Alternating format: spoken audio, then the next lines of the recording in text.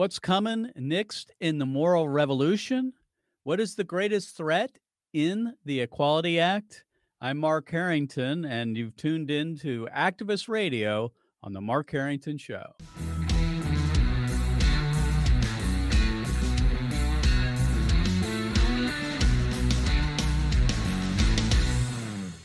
The Mark Harrington Show is brought to you by Created Equal, and you can find out more about Created Equal by going to createdequal.org. And today, on the episode today, we're going to be talking to Dr. Nancy Pearcey, who's a popular author, intellectual, and apologist. She's a former agnostic. Dr. Pearcey studied in Heidelberg, Germany, in the 1970s, and in Switzerland at L'Abri Fellowship under Francis Schaeffer. She also earned a BA from Iowa State University and an MA from Covenant Theological Seminary, and pursued graduate work in the history of philosophy at the Institute for Christian Studies in Toronto. She's currently a professor at Houston Baptist University and the author of many books. The most recent one is entitled Love Thy Body, Answering Hard Questions About Life and Sexuality. And I know Nancy because my son attended a college in Bloomington, Minnesota, in which she was his professor. And we had her come to Ohio. Well, actually, Xenos Christian Fellowship, which is a church nearby here, had her come in and speak as part of their summer institute about 2 summers ago, and we had the privilege of having Nancy address our summer intern. So, Nancy, thanks for being on the program today. Thanks so much for having me. It's good to see you again. So, Nancy, let's jump right into it. Right now in the U.S. Senate, the Equality Act is being debated, and I don't think a lot of Christians know exactly what that's all about and understand the threats that the Equality Act presents to Christianity and so forth. I think it's kind of flying under the radar with it's got the title Equality Act, and it sounds awful good, of course. I think it's Orwellian. I don't, it's the Inequality Act, actually. But based on your, expertise here in dealing with gender issues and other things, can you talk about the threat that the Equality Act poses for Christianity and free speech? Right. I agree with you that it's an incredibly dangerous act, and that it will, in fact, impede not only free speech, but it'll be actually disastrous for Christian organizations, whether Christian churches, Christian ministries, Christian schools and universities, pro-life groups, any sort of Christian organization, because what it basically does is it makes the LGBT agenda politically the only position you may hold. In other words, if you hold a Christian view of sexuality, that will be made illegal. And I think it's amazing that Christian churches and ministries have not been a lot more tuned to what's happening with the Equality Act. Everywhere people read my book, Love Thy Body, and they become aware, and then they come and tell me, my pastor knows nothing about this. My church is not talking about this. Why not? And so that's the question that we have to ask, and that I'm glad you're doing this program. Why are we not talking about the incredible threat that this poses to Christian institutions of all kinds? In the past, at least Christian institutions were protected by the Religious Freedom Restoration Act. Right. Which was passed by President Clinton, right, in the late 90s, or was it the mid 90s? I think. Well, I don't remember for sure, but it was definitely in the 1990s. And at that point, there was recognition that religious rights need to be balanced against some of the secular ideologies that are pervading our culture today. And the Equality Act explicitly says you may not use the Religious Freedom Restoration Act to protect religious institutions. So I don't think most Christians are aware of that it explicitly denies any sort of claim that, as a Christian school, a Christian university, or a Christian church, a Christian therapy organization, that I don't have to accept the LGBT agenda because it's contrary to my religious beliefs. No, you are not protected anymore. You will be forced to accommodate people who hold LGBTQ agenda. Yeah, I don't think it's hyperbole to say that this is one of the greatest threats to not just religious liberty, but this is where, at least from what I understand, that the government is going to be able to intrude into the pulpit. I mean, that they're going to have agents of the federal government that are going to be monitoring speech as to seeing whether this is this is discrimination or hate speech, or whether it fits within what they believe is Christianity. Right. You need to read the act very carefully because it says any gathering. That's its term. Any gathering that that presents a point of view. So, and it also could include online. It could include your tweets. It could include your Facebook page. Mm-hmm. So everyone is affected by this act.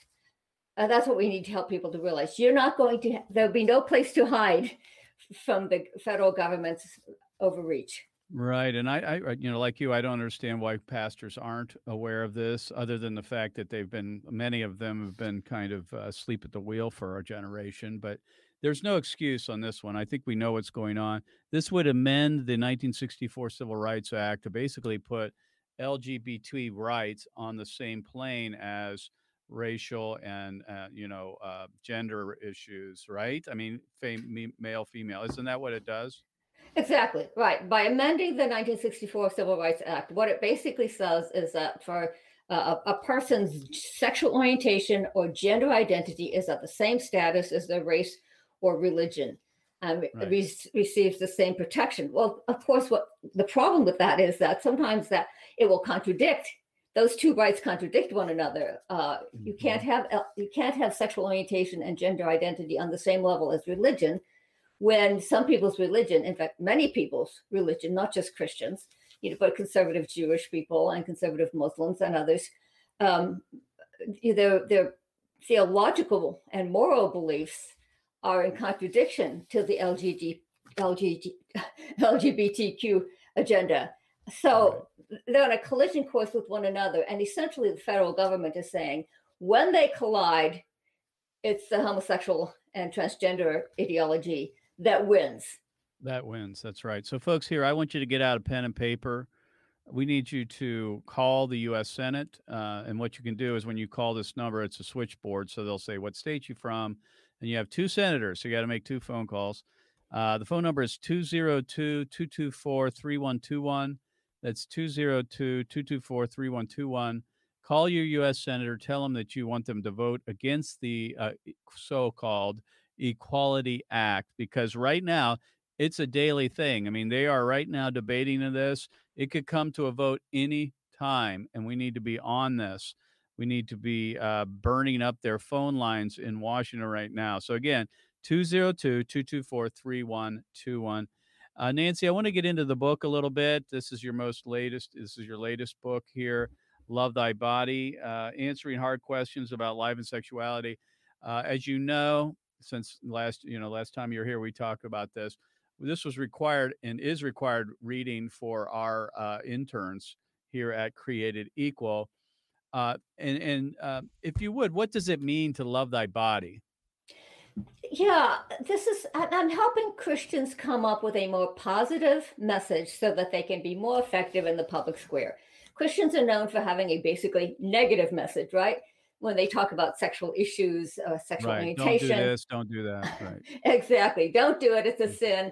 And there's something wrong with you if you're doing it. And Love Thy Body gives them a different way of approaching it. It's a way of saying, well, let me back up. It's even my gay friends will acknowledge that on the level of biology, physiology, anatomy, chromosomes, males and females are counterparts to one another. That's how the human sexual and reproductive system is designed. So if you embrace a same-sex identity, you're essentially contradicting your biological design.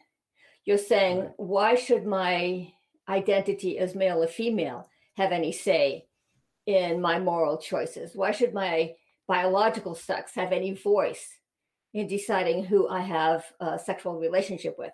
So we have to help people to realize that that's a profoundly disrespectful view of the body. That it's Christianity that actually has a high view of the body that says, no, you are meant to take your identity from your body. You are meant to honor and respect your biology. In Love Thy Body, in the book, I give several anecdotes. It's full of stories. And one of them was a young woman who lived as a lesbian for several years and today is married to a man and has 2 children. And she said that the turning point came when I realized, she said, I decided to trust that God had made me female for a reason. And I wanted to honor my body by living in accord with the Creator's design. So that's the language I'm trying to help Christians adopt, is honor my body, live in accord with the Creator's design, live in harmony with my biological sex. It's this internal coherence and unity as opposed to internal conflict. And I have found that even secular people will resonate with that sort of a positive message. Again, my guest today is Dr. Nancy Pearcey. And folks, if you want to get a hold of this book, there's 2 ways to do it. If you want to donate to our organization, Created Equal, you can go to createdequal.org and give $50. With that, we will send you this book as part of that gift. You can also go to nancypearcey.com. The book is available there if you want to get it directly. And of course, you can go to Amazon as well.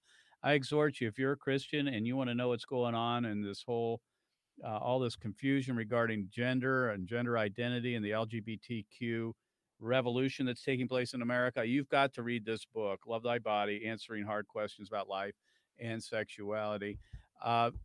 Nancy, in the book, you talk about personhood theory, and that the law no longer recognizes biology, male, female, and so forth. If you would talk about that, I don't think a lot of people understand what personhood theory is. Yeah, it's most obvious in the issue that you're very concerned about, which is abortion. Abortion, right.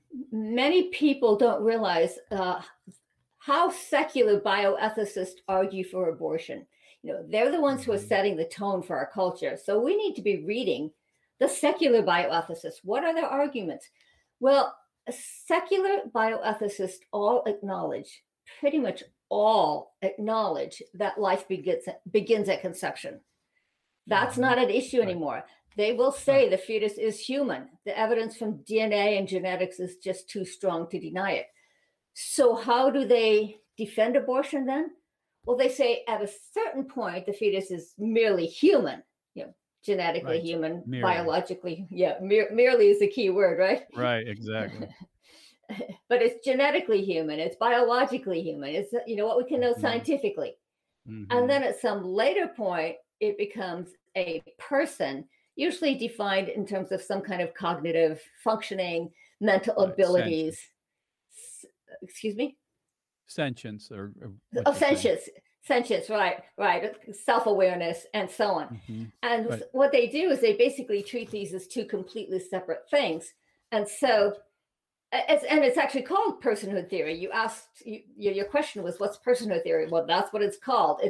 It's saying that as long as you're merely human, you have no human rights, you have no moral status, you do not warrant legal protection.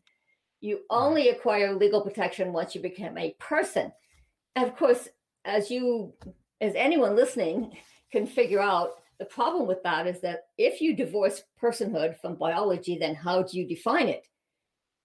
It turns out every secular bioethicist defines it at a different place. There is no objective criteria, and so it becomes completely arbitrary. Right. And so we understand how that works with abortion, obviously, and Created Equal. We talk about that all the time. But how is that applied to the LGBT revolution? Good. Yeah, I'm glad you asked that, because that's what's unique about my book, Love Thy Body, is it helps people to see that there's a common worldview underlying all these issues, which does make it easier for Christians to be able to figure out how to respond effectively. So it's most most obvious with the transgender issue because transgender activists themselves say that my body has nothing to say about who I am in terms of my gender identity. My biological sex has nothing to do with my gender identity. It's not part of my authentic self. A BBC documentary put it this way. It said, at the core of the debate is the idea that my mind can be at war with my body. So my mind is complete, not only separate, but actually in opposition to, in contradiction to my biological identity. And of course, in that war, it's the mind that wins. It's the mind that counts. So it's the denigration of the body. So this has really changed the debate for many Christians because typically Christianity is thought to be otherworldly, right? It's to say that this world does not have very much value. But it turns out that in fact, compared to the secular ideology today, it's Christianity that says, no, no, no. Our bodies have great value and dignity because they're the handiwork of God. You know, God created us for a reason. God is a loving creator, and what God creates has value. And so we're in the position now of arguing against secularism, that our body has immense value and significance.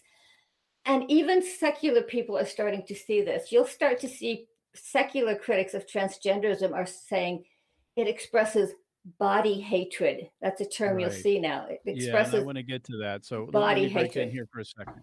Folks, I want you to take action. There's two things you can do. The first is you need to voice your concern, your opposition to the Equality Act, which is Inequality Act, I call it actually, but it's in the U.S. Senate right now, and you can call them, the switchboard that is, at 202-224-3121, and they'll route you to whatever senator in your state, and there are two of them, so you want to make two phone calls, because this vote could come any day, and it certainly is going to be one of the most destructive things that has ever come down the pipe, at least in my day, in my lifetime, and we've got to be very, very concerned about it. So again, 202-224-3121, and also if you want to pick up the book Love Thy Body, you can do that by going to createdequal.org. The store is there for $50. We'll send you the book, or you can go to if you just want to buy the book directly, go to nancypearcey.com.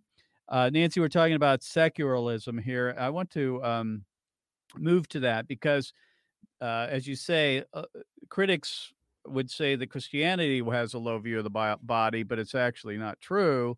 That it's really Western culture and that has developed this negative view of the body. Secularism has done it more than Christianity. What is your response to that? Because, as you say, they're on a collision course here with nature, aren't they? Yes, I'll tell you an interview that I read with a 14-year-old girl who had lived as a trans boy for 3 years. She'd become a trans boy at age 11, and then at age 14 reclaimed her identity as a girl. And she said, and this is a direct quote, she said, "The turning point came when I realized it's not conversion therapy to learn to love your body." And the interview came out after my book was already published, but it would have been a great quote for a book titled Love Thy Body. And so then you ask yourself, why does secularism have such a low view of the body? Because I still meet Christians. There was a Christian philosopher who reviewed my book, Love Thy Body, and he said, oh, no, materialists, secularists have a very high view of the body because they think that's all there is the material world. Just because you think that's all there is doesn't mean you think it has high value or that it has great meaning. Darwin taught us that we're products of blind, material, mindless, purposeless forces. And therefore, nature itself, and our bodies are part of nature, therefore our bodies have no intrinsic purpose or dignity. And this is a low view of the body. This is not a high view of the body. And there's a well-known lesbian, she's sort of a public intellectual. Her name is Camille Paglia. And she actually makes this argument for homosexuality. She's a little bit of an iconoclast because she doesn't agree with other lesbians, other feminists rather, who say that sex is just a social construction. She says, no, no, no. Nature made us male and female. Humans are a sexually reproduced species. Right. And so then you say, her name is Camille Paglia. And so you say, well, in that case, how do you defend being a lesbian? And her response to that is, why not defy nature? And that's her word. She says, and this is a direct quote, she says, fate, not God, has given us this flesh. We have absolute claim to our bodies and may do with them as we see fit. So that's the logical connection. If our bodies are products of mindless, purposeless forces, they have no intrinsic purpose that we are morally obligated to respect. They give no clue to our identity. We don't need to take our any moral message from our bodies. We may do with them as we see fit. So that's what the message I'm trying to help people to see, is that the secular world actually denigrates the body, has a low view of the body. And it is Christianity that teaches that the body has high value and dignity because it was made by a loving creator who has a purpose for us. And science itself shows that living things have a purpose. You know, eyes are made for seeing, ears are made for hearing, wings are made for flying, fins are made for swimming, and the entire development of the organism is directed by an inbuilt plan or blueprint. So what Christians are saying is that when we live in accord with that plan, that order, that design, then we will be happier and healthier. So what we have is a very positive message. Again, Nancy Pearcey, my guest today. Go to nancypearcey.com. Nancy, we had about 2 minutes left, and I'll try to get in 2 questions, but we'll at least get with one of these. It's been, what, a year or so? I don't remember how long you wrote the book and been talking about these things. But where do you see this heading? I mean, we are like on a light speed. The moral evolution is just blowing up in front of our faces. We have the Equality Act. Where is this going? Well, let me say that one of the most important things for Christians to do is get allies. There are a lot of secular people who are becoming concerned about the transgender movement. I would say there are 2 main reasons. They're very concerned about children being put on puberty blockers, cross-sex hormones, having healthy body parts removed, like mastectomies and so on. By the way, I'm sure you saw Rand Paul talking to the woman, or she's a trans woman, right? Running, or trans man, sorry, running for or trying to get approved to the health department of the U.S. federal government or something. Did you see that? Right. I did. Trans woman. That is a biological male. I know I think the language is intentionally confusing, but anyway, a trans woman is a biological male. Yes, right. I did. So there's 2 things that are winning out in terms of rational secular people. Reasonable people who are not Christians are very concerned about children, and they're very concerned about women's sports. Right. So those are 2 of the issues on which we should be making allies. And I happen to be in a group called Hands Across the Aisle, which consists of conservative Christian women and radical leftist, lesbian, socialist women. And we have come together over the trans issue, and we are working together.